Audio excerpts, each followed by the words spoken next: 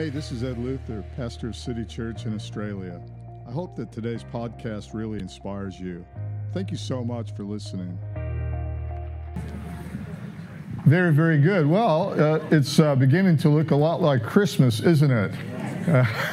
I love this time of the year. Gail and I do some kind of traditional things.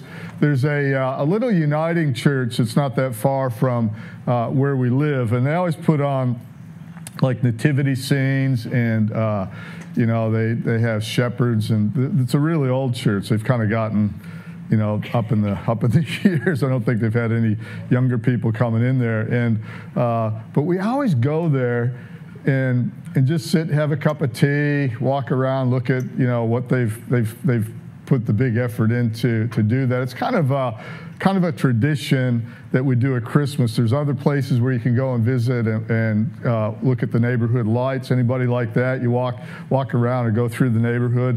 Where I come from in the States, it really does look like Christmas. People just go all out, putting lights in their houses and the streets and everything else. Where Gail's hometown is in Wagga Wagga. Everybody say Wagga. Okay, don't call Wagga Wagga Wagga, though. There's a song called that. You got to say it twice. It means crows, actually. The word Wagga means crows, and if you say something in the Aboriginal language, if you say it twice, it means there's a lot of them. But I've found there's more crows here on the Sunshine Coast than there are in Wagga Wagga. But anyway, in Wagga, the fire department comes and they spray like white foam all over the front of one of the, I don't know if it's a church or a school or something. It's supposed to look like snow, only it's like 40 degrees heat. It's incredible. That's Celsius. That's like 80-something in Fahrenheit. So, it's Christmas is different wherever you celebrate it. And here, it's a definite beach feel, hot weather. It's just Christmas flipped upside down from where I knew it. But in any event, it is the season, and we are celebrating the birth of Jesus Christ. It's not technically his date, but we're heading into that. And I find people are more open during Christmas probably than any other time of the year, except maybe Easter. And I find that people, they're more open to come to church. They're more open to talk about God, acknowledge him. And perhaps in this season of this pandemic, there's a big opportunity there as people are asking why and what the heck am I here for, and what's this all about? Well, I'm so glad that we have the answer to that question. Let's not keep it in the bottle. Let's get it out of the bottle. I was talking with somebody not long ago about they're into wine. And they're talking about Penfolds and how a bottle of Grange will cost it could be in the thousands of dollars, and it actually gets more with time. But put in that, if you're into that, if you like a drop of wine or whatever, I don't, but that's okay. Why keep it in the bottle? You want to get the champagne, you want to get whatever your favorite drink is, uncork the bottle and drink the stuff, for goodness sakes, and that's the way it is with faith. We need to get our faith out of the bottle. We need to get get engaged with this world and engage the issues and don't skirt around them, deny them, or pretend like we don't have an answer, because we've got the answer to this world's problems. His name is Jesus Christ. Jesus means Savior. Amen. Savior is to save people from all this junk that's going on. Well, we're in a series called Faith Formation. I believe that this morning will be the last of the series, and I think it's number 10 or 11, something like that. You can catch up on all of those if you go to our YouTube channel, City Church Sunshine Coast. You'll see all of them right back to the beginning on the 16th of August, my birthday, where we started talking about substance abuse. Faith is a substance of things hoped for. Nothing to do with drugs, I might add, but catchy title, I thought. So 10 or 11 later in the series, messages later, we come to today. This is a message that, quite frankly, I really struggled with because it tends to not, I'll just put it bluntly, it's not a feel-good. It's just not a feel-good message in any respect at all. And I've called this morning's message, the title of it is Faith's Finest Hour. Faith's Finest Hour. And you'll know where I got this from as this message unwraps. And I began to think, if faith had a finest hour, what would that finest hour be? And of course, I had to go back to Hebrews chapter 11, which is called the Heroes of Faith chapter. Only as I started reading through that and looking at all these heroes, I realized that if you were to ask any of these people that are mentioned here for doing incredible things, it talks about, Enoch being translated. He just was so close to God that God just took him up to heaven and said, I can't resist you anymore. I'm not leaving you on earth, you and me forever. I think about Abel and Cain, and Abel offered a greater sacrifice than Cain. Cain didn't want to give God his first and his best, and he murdered his brother Abel. Over money. Still, people are still murdering over money today. Fancy that. And, and God mentions him in the Heroes of Faith chapter. But if you were to walk up to any one of them and say, man, like, you are such a hero, I really believe that they would say, no, I'm not a hero. Have you ever watched something on the news and perhaps, some neighbor rescues somebody, there's a fire next door or whatever, the granny's going to burn with the cat, and the neighbor runs in, grabs the granny out, goes back in, gets the cat out. Then they interview the reluctant hero. They say, wow, did you ever think you were going to be a hero? And they'd say, well, I'm not a hero. They'll say something to the effect of, I just did what anybody would do. I just did what you're supposed to do as a good human being. I just did that. And I would say with the heroes of faith, I don't think they would accept the badge or the title, if you will, of hero. I think they would simply see it as I was obedient to do what God told me to do. In fact, at the end of the whole thing in Revelation chapter 4, I'll just read this. This is one of the greatest acts of humility, I think, ever recorded, and it's something that's going to happen sometime in the future, and we're going to be there. Revelations 4:10 says this, the 24 elders fall down before him who sits on the throne. Now these 24, it doesn't tell us who they are. Some speculate it's the 12 disciples plus one other from each tribe.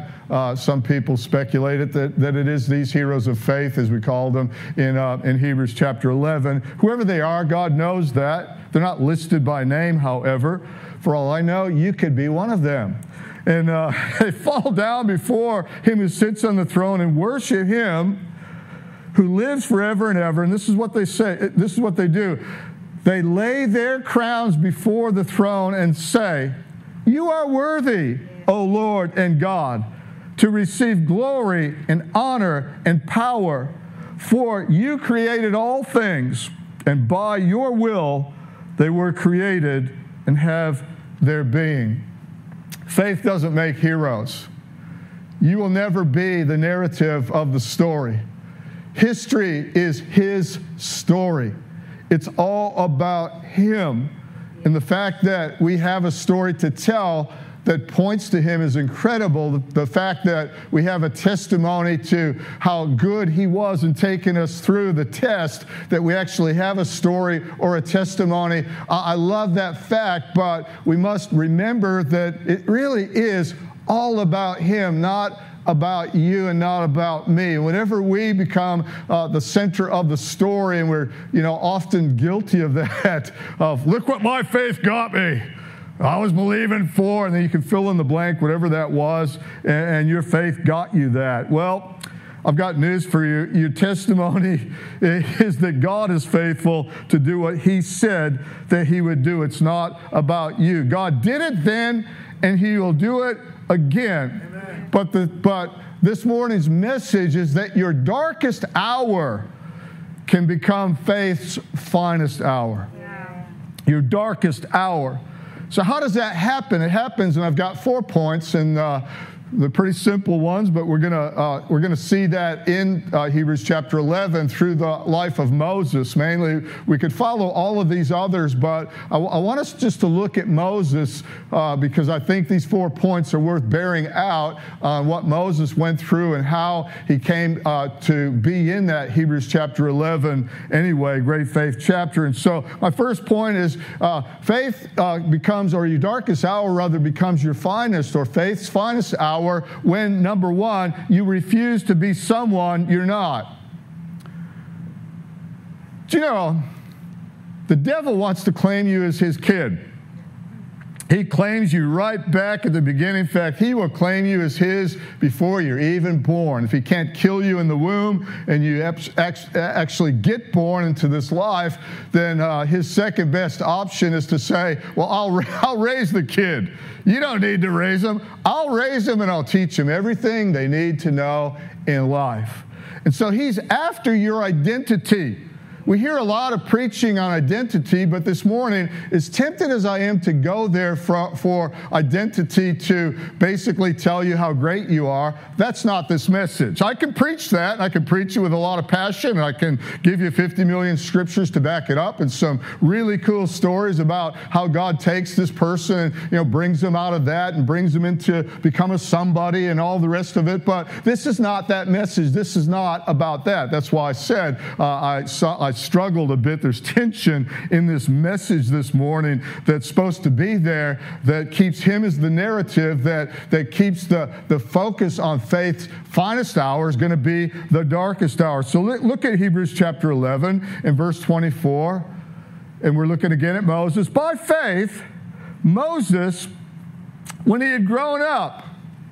Now, you got to remember, we'll pause right there because you can go back in Exodus and you can read about Moses' upbringing. It's fantastic. And Stephen, before he's martyred, he talks about Moses more than anybody else in his narrative in Acts chapter 7. And we might actually look a little bit at that. But Moses didn't have an ordinary upbringing. He had quite a miraculous start. You might remember the Pharaoh had issued a decree to kill all the kids under 2 years old. I believe it was, same as when Jesus was born. He heard about this person that was coming. He said, we're going to kill them all. We're going to stop the spread of these Hebrews and the power that they have, and we're just going to kill all the kids. And he's doing that today.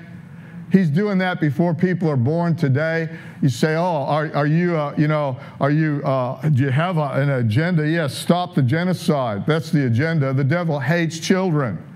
And he tried to do that. So Moses' mother puts him in a little basket, floats him down the Nile, and Pharaoh's daughter ends up intercepting that and raising him. Now, I've been to Egypt. I don't know if you've ever been to Egypt or not. Seen the Great Pyramids are still there, and they are great. The remnants of the Sphinx is still there, with bits of it missing from when Napoleon's army came in and decided to have cannon practice on the Sphinx. Hello, guys. Did you ever think that maybe those things should have been left alone for future generations? But even looking at the remnant, 2,000 to 4,000 years later, of what Egypt is even today, with all of that, I was gobstruck. Quite frankly, it was on my bucket list, and Egypt is absolutely incredible. If you go to the Egyptian Museum or some of the Egyptians in the museums in the world, you'll just see all of the stuff that they pulled out of the tombs and the records of just how incredibly powerful and opulent that whole empire was. And here's Moses. He's not just, a nobody in Egypt. He's a somebody. He is the technically adopted son of Pharaoh's daughter. He's destined for the throne. He's getting fed, from the finest. He's getting tutored and educated. He's learning all of the language and the skills and his education, because he's being groomed to sit in a very, very powerful position. But by faith, it says, when he had grown up, he refused to be known as the son of Pharaoh's daughter. What is it in your life right now that you could just keep on going, but it's taking you in a direction away from God. Oh, you'll be known for somebody. You'll probably be a somebody in some realm. And if that's somebody that you are becoming, or that direction that you are going in, if that's taking you away from the person that God wants you to be and the direction that God wants you to go in, well, be like Moses, because faith's finest hour is when you stop and you go, I refuse to be that person, even if that person is attractive, even if that person is famous and rich and everything else. If it's not the identity that God gives me as His child, then I don't want it. Faith refuses that. I like what the Hebrew, the Hebrews in Babylon there, Meshach, Shadrach, Abednego, and of course Daniel, they were Hebrews, but they're in captivity in Babylon, and they're being fed all the foods of Babylon. They're getting the education. They renamed them according to the Babylonian gods, and yet they refused. It says they started fasting all that food. They said, no, we're not eating that. Keep it. I'm not eating it. And they didn't just have a hunger strike, they had a that's not my identity strike. They decided to refuse to do that. I don't know if you've ever refused something that most people say, you're mad. Like, what are you talking about? Why would you refuse that? I remember once when, one of my many jobs, putting myself through college and then through Bible college some years later, I had a job as a bellman at a hotel in Tulsa, Oklahoma, which led to another job, which was pretty cool, driving a big stretch limousine. But as that bellman job, I noticed that nobody was paying taxes on their tips. And our tips were substantial. That's when people, pull out some money, cash, and they give it to you for carrying their suitcases. So as a bellman, I would come home with a wad of cash in my pocket from the night's takings. And I found out that legally, that I was supposed to declare that money to the U.S. government. Now the U.S. government takes it out. They tax you on it even if you don't get it. So if you don't tip the waiter, they lose money on the deal. They've gotten smart, the IRS, and they've calculated how much you should have made. But I remember how convicted I was, and so I went to my boss, the bell captain. I said, does anybody pay taxes on the tips? And he said, no, we don't do that. And I went and I talked to some of the other guys that were working there, all going to Bible college like myself. Aren't we supposed to pay taxes on the tips? Doesn't the government say that we legally we're supposed to do that? Yeah, but we don't. They can't catch us. And I remember I was so convicted because that was not my identity. Thief, dishonest, liar. However you want to skirt around that one. It's not my identity. And so I said, I'm going to pay taxes on my tip money. Well, my boss was ropeable. He said, if you do it, then we're all going to have to do it. And basically, you're going to lose your job. And I thought, well, I'd rather lose my job than lose my identity and who I am in Christ. And He is faithful and true, and He is my provider. So I had to actually go to HR, to Human Resources, to get the forms. And they were shocked. Like, what do you want? I want the forms to fill out to declare my tip money. What? Nobody's ever done that. Why? Like, you're mad. And I really couldn't explain it to them because, they were not following Jesus, these people. But I remember I started doing that. Quickly, I got transferred off the most lucrative shift onto the night shift, where you're not supposed to make any money because nobody's checking into the hotel. The very first person that I checked in and driven up, taken a taxi. I carried one suitcase up to the room, and the guy gave me $50, which we're talking like, back in 1984, something like that. $50 was a lot of money for carrying one suitcase. I started making more money on that shift that they put me on as a penalty or a punishment than anybody else. Quickly, I got transferred back to another shift. Figure that one out. But I'll never forget, one of the guys that I was working with who was wanting to be a missionary, he was going to the same Bible college, and he goes, you do that, we're all going to do it, and I've got a family to feed, and I can't afford it. It's fine for you, you're single, you can go ahead and do that, but I've got a family to feed, blah, blah, blah. And I said, what are you going to do when you graduate? He goes, well, I'm going to the mission field. How are you going to survive over there? Well, I'm going to trust God. Well, why don't you trust God now? Why are you going to wait till you're in Africa or whatever, and then you're going to trust God, as people are building fires and, living in huts? Why don't you trust God now? Why don't you refuse to be who you're not? What is it in your life that you need to say no to? I said this is not, a feel-good message is what this one is not a feel-good message. Faith is not a feel-good. Acts chapter 7, listen to this. This is Stephen's narrative now of the same part of Moses' life, verse 21. When he was placed outside, Pharaoh's daughter took him and brought him up as her own. Moses was educated in all the wisdom of the Egyptians and was powerful in speech and in action. He is being groomed to be the PM. He is groomed to be a leader in the most powerful nation on the planet back then, whose remnants we still look at and admire. This is who he is, but he said no. See, the devil wants to own you. He wants to define you. He wants to define you by where you were born, who you were born from. He likes to define you by your handicap. The Bible says, the man with the withered hand, they called him. Oh, the blind guy that sat by the gate. Oh, certain lepers. He likes to define you by whatever it is, the woman with the issue of blood. Oh, you're from that family. Oh, you are that stuff up. Nothing goes right with you. Faith doesn't leave you before faith finds you. It doesn't leave you the same places where it finds you. You are better, but sometimes you have to refuse things that are tasteful, things that taste good. Faith is a whole other realm, and Moses refused to be a relative of Pharaoh. Moses refused to be a slave of sin. Moses refused to be a citizen of Egypt. Egypt represents the kingdom of darkness, and it represents sin. He refused to be a citizen or a slave to sin, and all of that represents. It took faith to do that.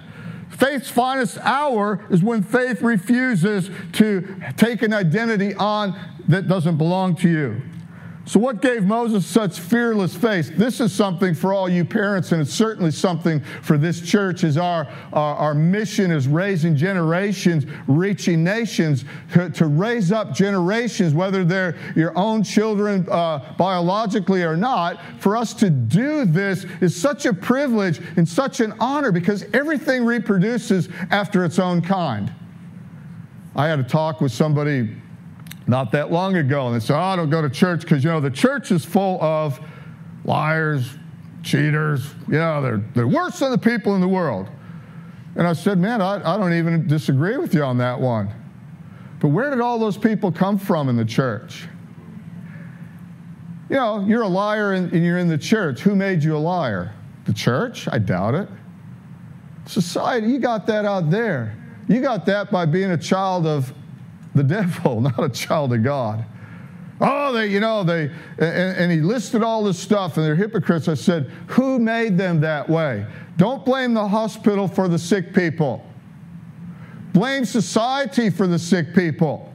They messed them up, made them sick. We're trying to fix them up. You don't walk into the hospital and go, the trouble with this hospital is it's full of sick people. Well, of course it is, knucklehead. What do you think it's for? The church is a place where dysfunctional people that were raised by the devil, they come in. Now we've got to fix them up, but the world stuffed them up. And so, but how did that happen? What gave Moses such fearless faith? I'm glad you asked. Verse 23 of Hebrews 11.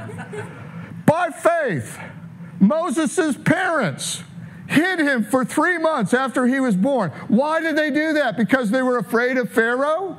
No, it gives the answer right here. Because they saw he was no ordinary child, and they were not afraid of the king's edict. His parents saw something in him. Parents, listen to me. You've got to see something in your children, something bigger than what Egypt, Pharaoh, this world has to offer. And they were not afraid to refuse or to say no to the king, to say no to Pharaoh, to say no to what this world has to offer their children. They saw something special in Moses. That's why they did it. That's why they hid him. It wasn't that they were just afraid he was going to get killed. Number two, how does your darkest hour become faith's finest hour? When does that happen? When you choose God's plan over sin's pleasure. Listen to verse 25.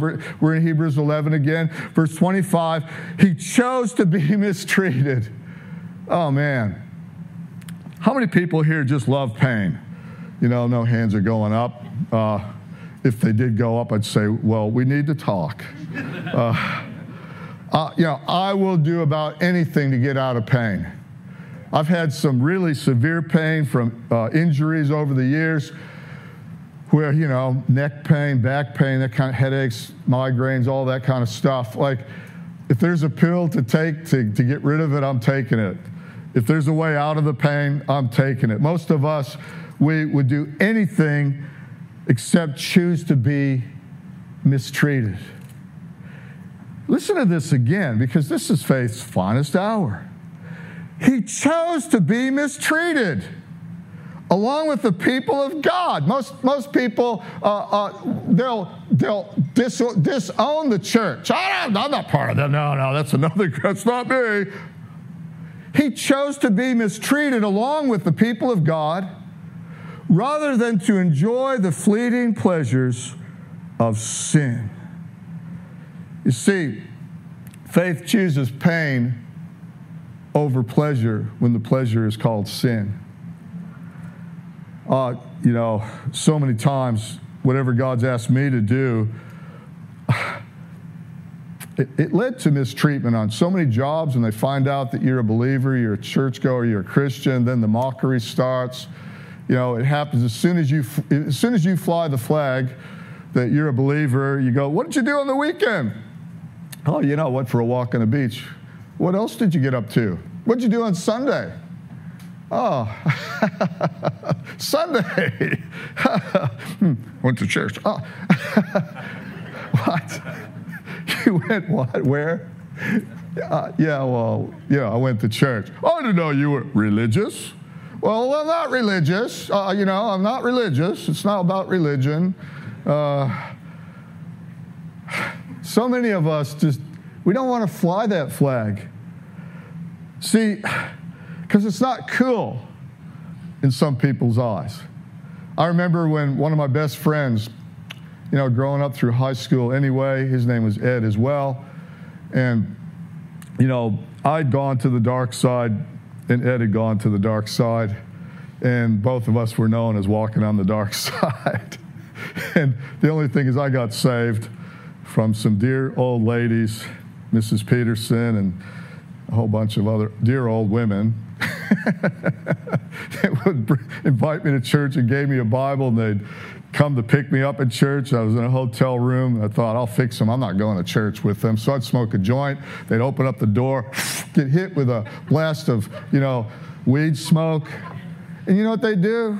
Fight their way through come on, we're going to church. I'm like, nothing would stop these women. They were just like, they were determined to get me saved.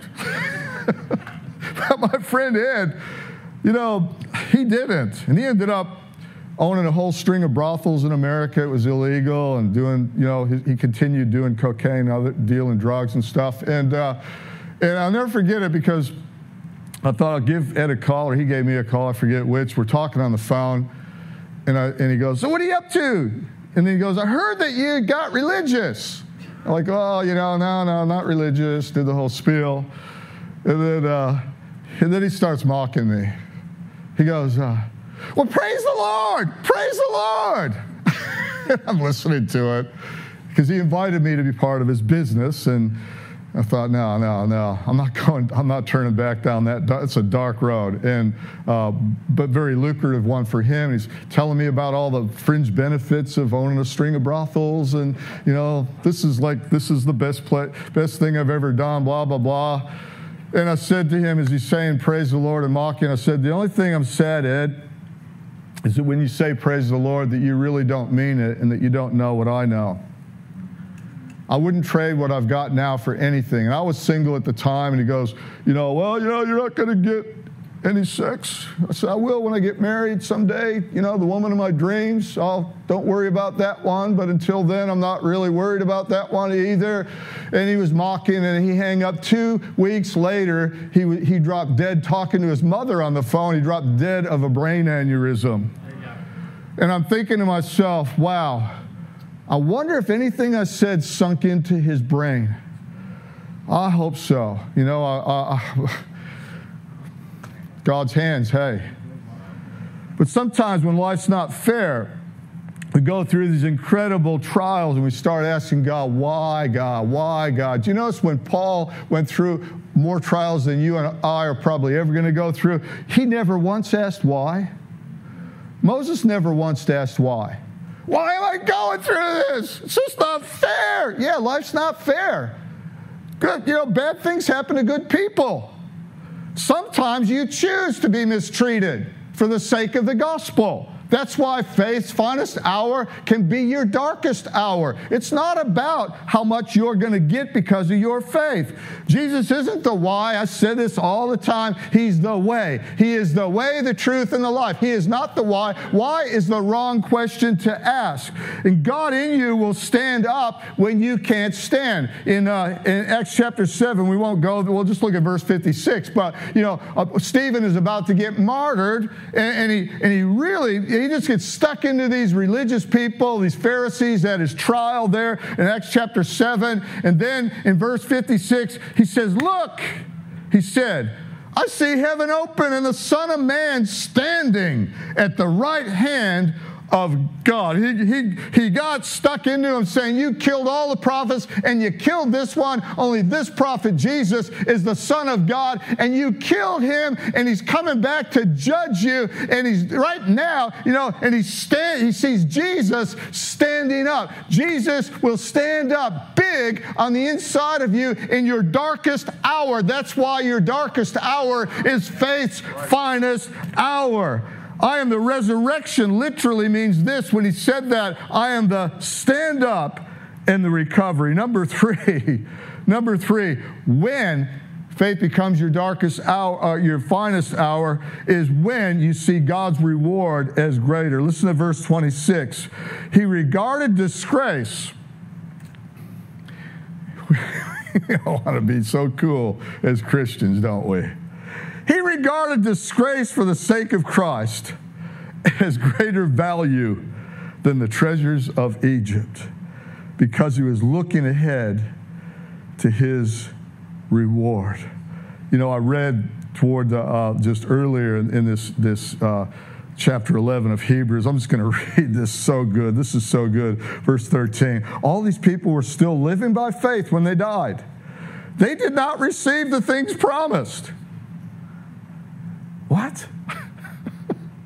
Faith's finest hour is when you don't even see anything coming your way, but you're still sticking it out. You're still believing. You're just still like a pit bull grabbing a hold of somebody's, pant legs. I'm not letting go. Our dog, we got these toys. He grabs a hold of that. He loves to pull on that thing. He's not letting you lift him off the ground. He's not letting go. They did not receive the things promised. They only saw them and welcomed them from a distance, admitting that they were foreigners and strangers on this earth. Are you a foreigner and a stranger on this earth just passing through? Or have you dug in and this is all there is, baby, and I'm going to get everything here? Well, you are in for a real surprise. It's like a big Monopoly game. At the end, you take all the chips and the cards and everything else. The board gets folded up, puts it in the box, and the game is finished. People who say such things show that they are looking for a country of their own. If they'd been thinking of the country that they had left, they would have had opportunity to return.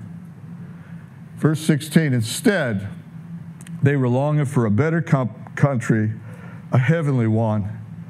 I want to love this bit. Therefore, God is not ashamed. God is not ashamed to be called their God, for he has prepared a city for them. Mrs. Peterson said to me, Ed, if you've missed heaven, you've missed it all. I'd go to bed thinking she's right. She's right. Live for this world, live for Egypt. You miss heaven, you've missed it all. Mark 8:38. If anyone is ashamed of me, Jesus says, and my words in this adulterous and sinful generation, the Son of Man will be ashamed of them when he comes in the Father's glory with his holy angels. Who are you worried about right now with you and your big reputation right now? Why don't you drop that right now and do what the elders did? Take your crown off, throw it on the ground, prostrate yourself before God and worship God and say, you are worthy, God. I thank you that there's greater reward where I'm going. Blessed are people blessed are you when people insult you, Matthew 5, persecute you, falsely say all kinds of evil against you because of me. Rejoice and be glad, because great is your reward in heaven, for in the same way they persecuted the prophets who were before you. Chapter 25, verse 23 of Matthew, the master replied, well done, good and faithful servant. You have been faithful in that which is the least or the little, which is the junk in this world. Come on in and share in the happiness that I have. Point number 4, how are you going to turn faith? How does God turn faith, the darkest hour rather, into faith's finest hour? Leave no room for surrender. Verse 27, Hebrews 11, by faith he left Egypt, not fearing the king's anger. He persevered because he saw him who was invisible. Have you ever noticed the importance of flags? Probably not. But notice that for right now. You know, flags represent a country.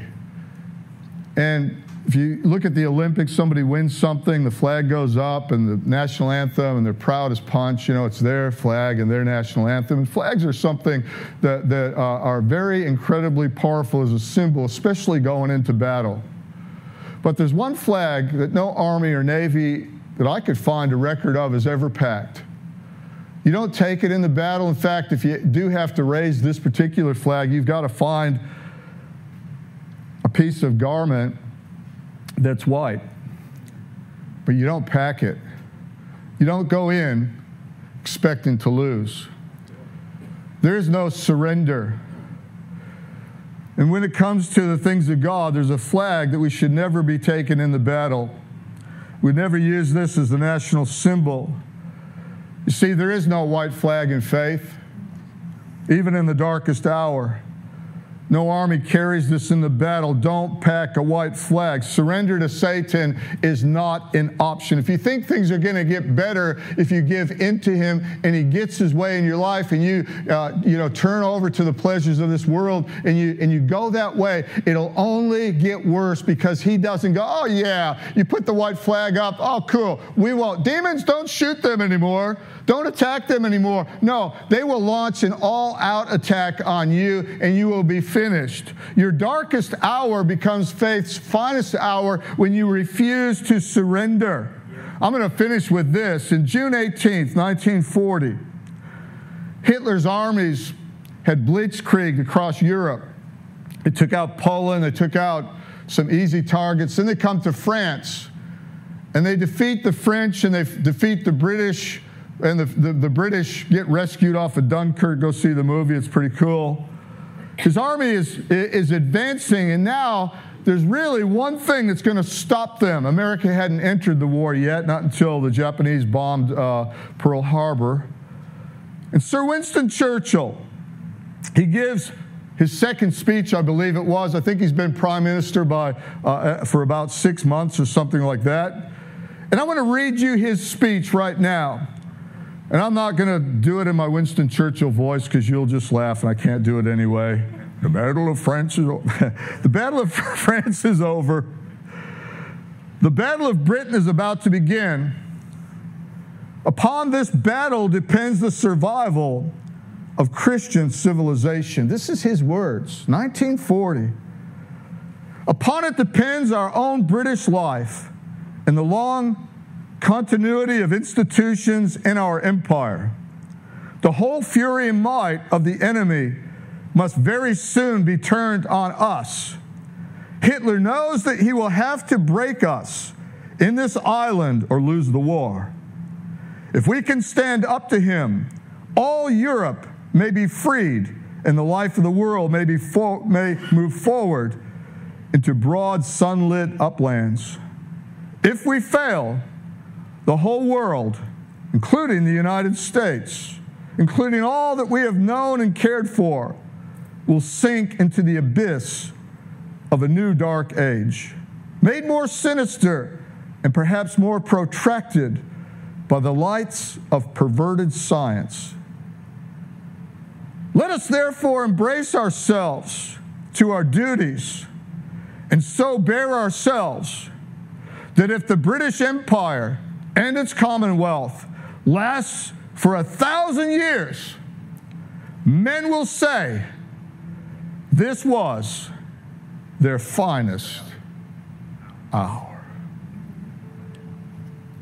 I wonder, church, right now as we close, if we could dare to say that our darkest hour is going to be our finest hour. If we could dare to say there is no white flag that I've packed going into this. If we could dare to say, like Moses, I refuse to eat whatever it is that's not of God. If we would dare to say my identity is not child of Satan, my identity is child of God. If we could dare to raise the blood-soiled flag of Jesus Christ, our Savior, with the cross. If we could dare to say that I choose to be on His side, I choose to suffer affliction if I have to, because the darkest hour of this world will be Faith's finest hour for my world and for the kingdom of God. I just wonder if there's somebody here that would say yes to Jesus right now instead of saying yes to what this world has to offer. I just wonder if this could be your finest hour and Faith's finest hour and the church's finest hour. If we have a resolve like these heroes who don't see themselves as heroes, that we are not going to quit. We will never give up. We shall never surrender. It's not even an option. No matter how bad it gets, there is a glory from heaven, and God is on the throne. Amen. Well, I'm going to close with that, but I encourage you, go ahead and read the rest of the verses. I'm going to read them anyway. Why would I close? Women receive back their dead. Listen to this, verse 35 of Hebrews 11. There were others who were tortured. This is Faith's finest hour, refusing to be released so they might gain an even better resurrection. Some faced jeers and flogging and even chains and imprisonment. Verse 37, they were put to death by stoning. They were sawed in two. They were killed by the sword. They went about in sheepskins and goatskins, destitute, persecuted, mistreated. The world was not worthy of them. They wandered in deserts and mountains, living in caves and in holes in the ground. These were all commended for their faith, yet none of them received what had been promised. Wow. Verse 40, since God had planned something better for us, so that together with us would they be made perfect. They did it so you and I would have a gospel to read and get inspired by. We need to do it so that future generations have this gospel to be inspired by, even if we don't get the promised thing, even if we don't see whatever it is, even if we don't get what we want. That's the resolve of the cross. I want to pray for you and those that are listening online. Sometimes salvation becomes a sales job. Get saved, you're going to get this, and this. I'm telling you right now, you might just get persecuted. Oh, I guess I'll try it. No, you don't try this. This isn't like try this flavor of ice cream or gelato. This is a life decision. I'm going to cross the line. I'm going to say yes to Jesus. And all hell might just break loose. And right now, if that's you and you don't know Him, He is your Savior. Ultimately, we win. Ultimately, eternity is a lot longer than a few years on this planet. But if you don't know Him and you're listening to us online or you're here right now, I want to give you the chance to get to know Jesus Christ, to make a decision to cross the line called faith and invite Him into your heart. Right now, not a formula, it's a prayer. If you mean this and you'll speak this prayer out, the Bible promises you shall be saved. So with every eye closed right now, between you and God. Yes, there is a price to pay. But man, I'm encouraging you to pay that price right now and say yes to Jesus. So pray this after me. Say, Dear God, I thank you for loving me that much that you would send your Son. Jesus, I invite you into my heart. You are the Lord of my life, and I will follow you from this moment forward. No surrender to this world. I surrender to you. In Jesus' name, amen and amen. God loves you guys. Thank you so much for joining us. Thank you for listening to the City Church podcast. If you enjoyed this message or God worked through you in any way, then please take a moment to contact us through our website at city-church.net or email us your feedback at info@city-church.net.